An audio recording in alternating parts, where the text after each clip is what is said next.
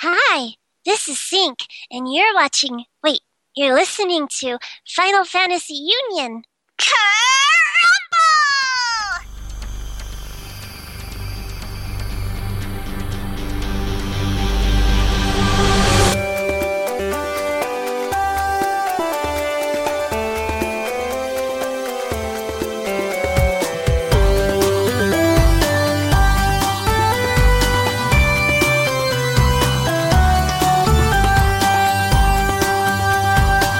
Hi everyone, and welcome to a special edition of the Final Fantasy Union podcast.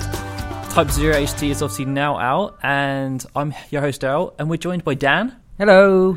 And we're also joined by Christina V. Hey Christina. Hi, everyone. How are you?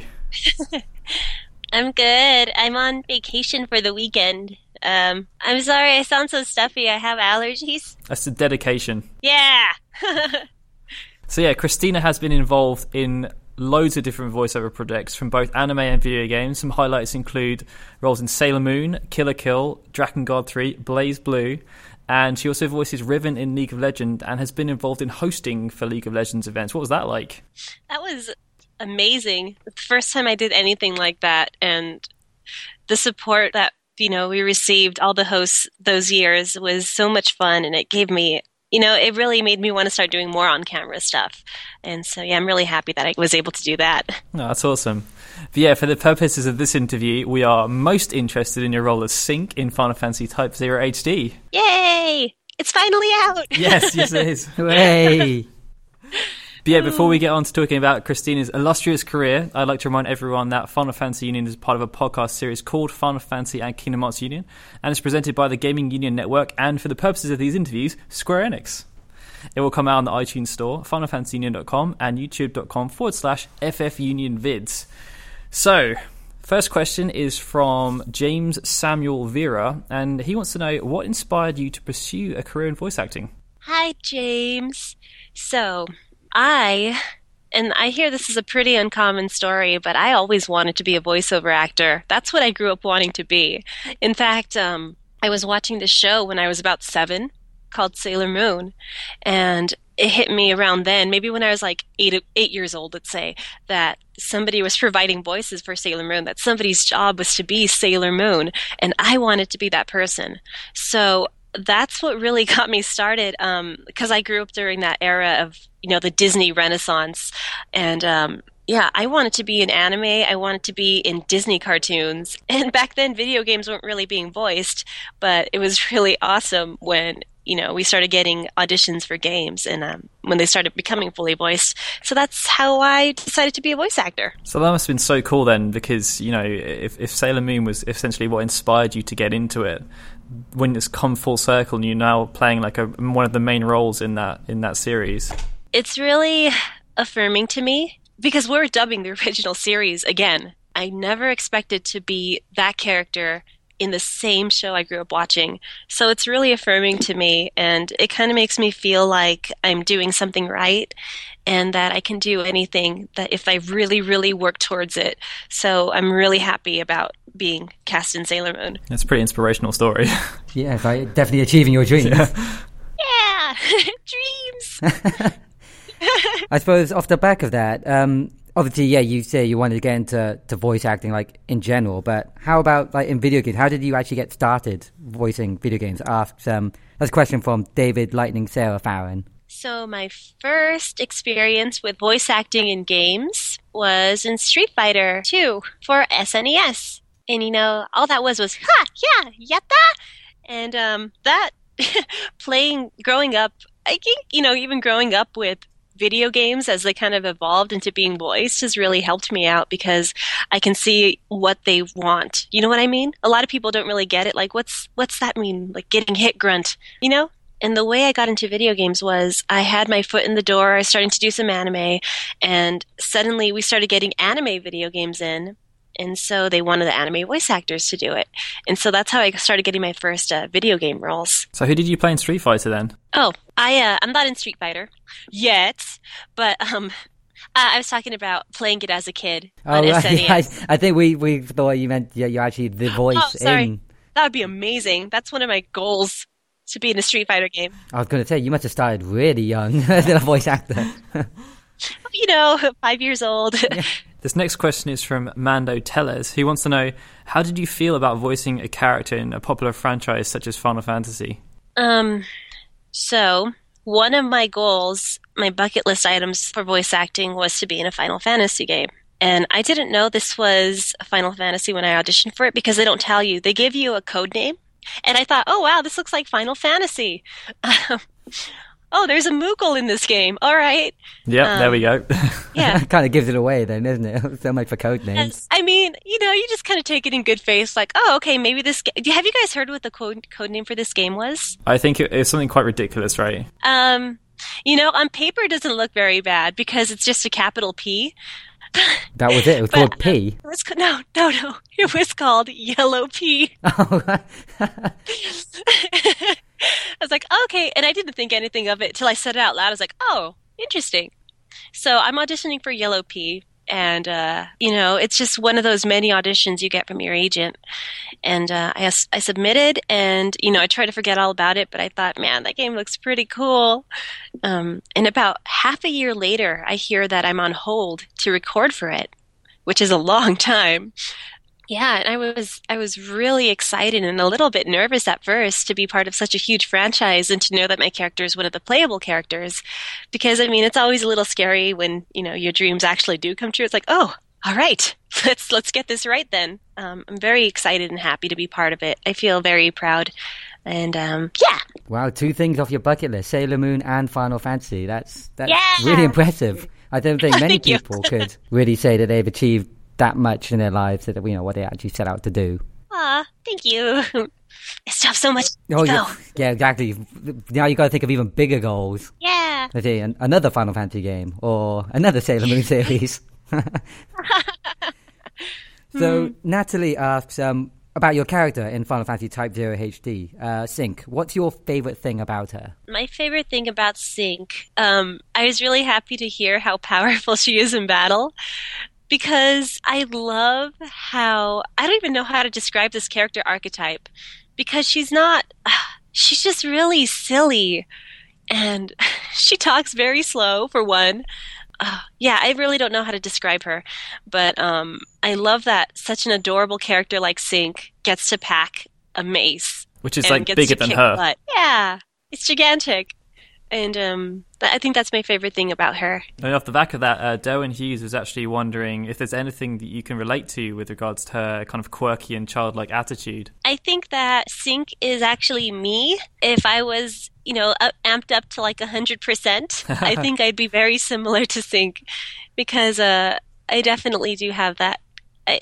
People have described me as quirky and, a little bit odd, and I am. And I think that's probably the reason I got to play Sync. It's like, oh, I totally get you, Sync. I know what you're doing here. So, I definitely relate to the quirky aspects of Sync. What's that saying that Sync has, if you're going to hit something, make sure you hit it really, really hard, or something like those lines, right? Yeah. I agree. So, Sync refers to a lot of characters in game using cute nicknames. Did you actually have any influence over those names? Or are they all written in stone in the script and you just followed what was written down?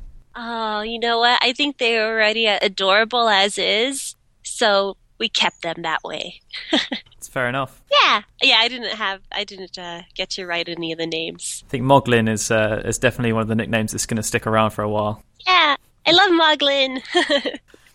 So this next question is from Knight of Gales, who wants to know, does your approach or process change when you portray a colder character such as Ruri compared to a more bubbly one such as Sync?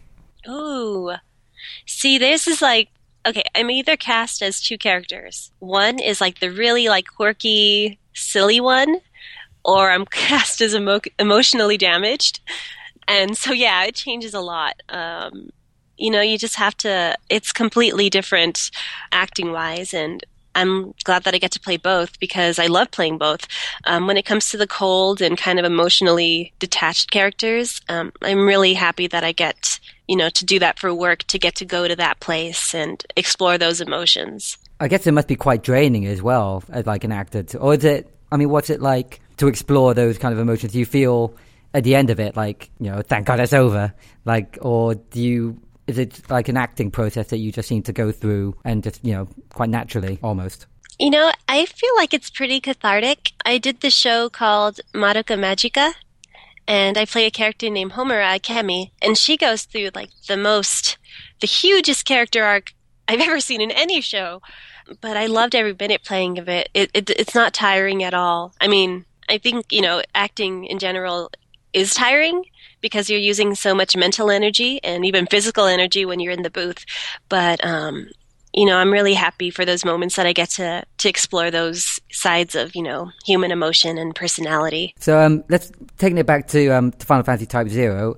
If you could pick any weapon when going into battle, would you also pick a huge giant mace like Sync? Or do you go for something else? I really like the ranged weapons. I like to be, I like to hit from far away then run away. What are my options? I know Deuce has a flute. Yeah. Well, yeah. So that's what everyone remembers. Deuce has a flute, but yeah, we've got like big spears. We've got bows and arrows, guns, cards. Does anybody shoot rainbows? Not that I know of. But we could make a gun. Well, technically, I guess you've got a magic gun, so that kind of could shoot rainbows. Yeah, and I think Ace has fires laser beams. Sometimes. Mm-hmm. Laser beams are pretty cool. See, I like that.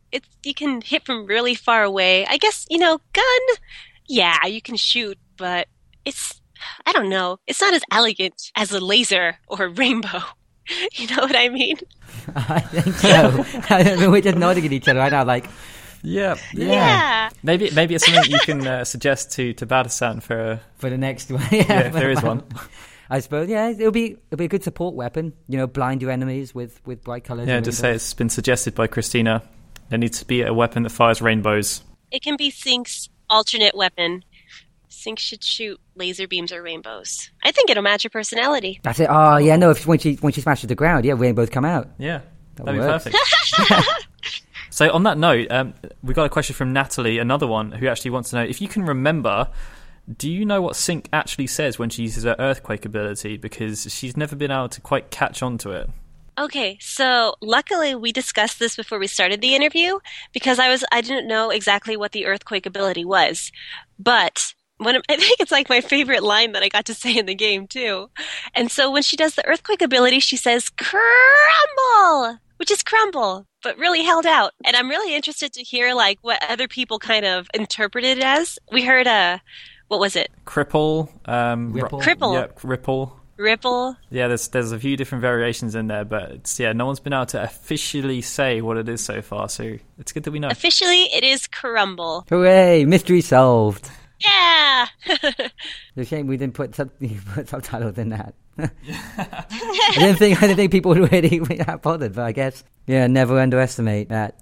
So, Kyle Katan 1995 asks, what was your first gaming console? I mean, that's even assuming that you are a big gamer yourself. My first gaming console. Well, guys, it was Nintendo and Game Boy. Nintendo Entertainment System. Oh, old time. Going way back, yeah. Same as me. Yeah. That was my first. Yeah, I mean, I remember it being pretty new and having that for years. And I think we even had to buy a replacement at one point.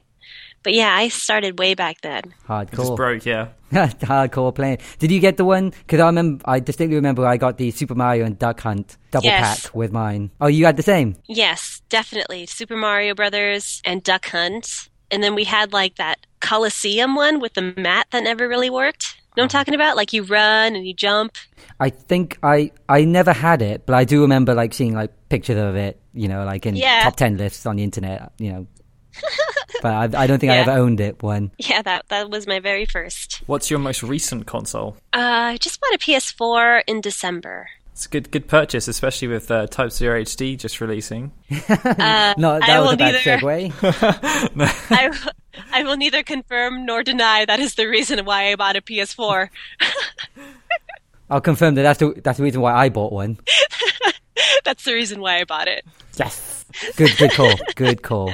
So we have another question here from Night of Gales, who wants to know, based on your pretty balanced resume between video games and anime, are there any differences between the two types of roles or aspects that you kind of prefer over doing one against the other? So, anime, we actually dub it to picture. It's already been done in another language. I mean, sometimes games happen too, but we're kind of limited by what we can do because of the lip flaps that it's already there.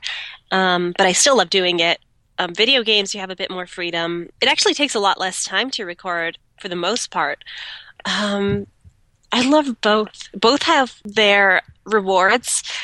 It's really hard to choose one or the other, but I'm glad that I get to do a whole variety of, different types of voiceover acting because, yeah, they all are really rewarding in their own ways. So moving on to something slightly different, but you've amassed over 50,000 subscribers on YouTube, and one of your highlights is your singing your wide vocal range. But is adopting different personas for singing similar to how you approach like different voice acting styles? It is actually the same thing. I began to sing because I love to act, and I found it was another way to act. And when I started my YouTube channel, it was when I was still in high school, still in college, actually.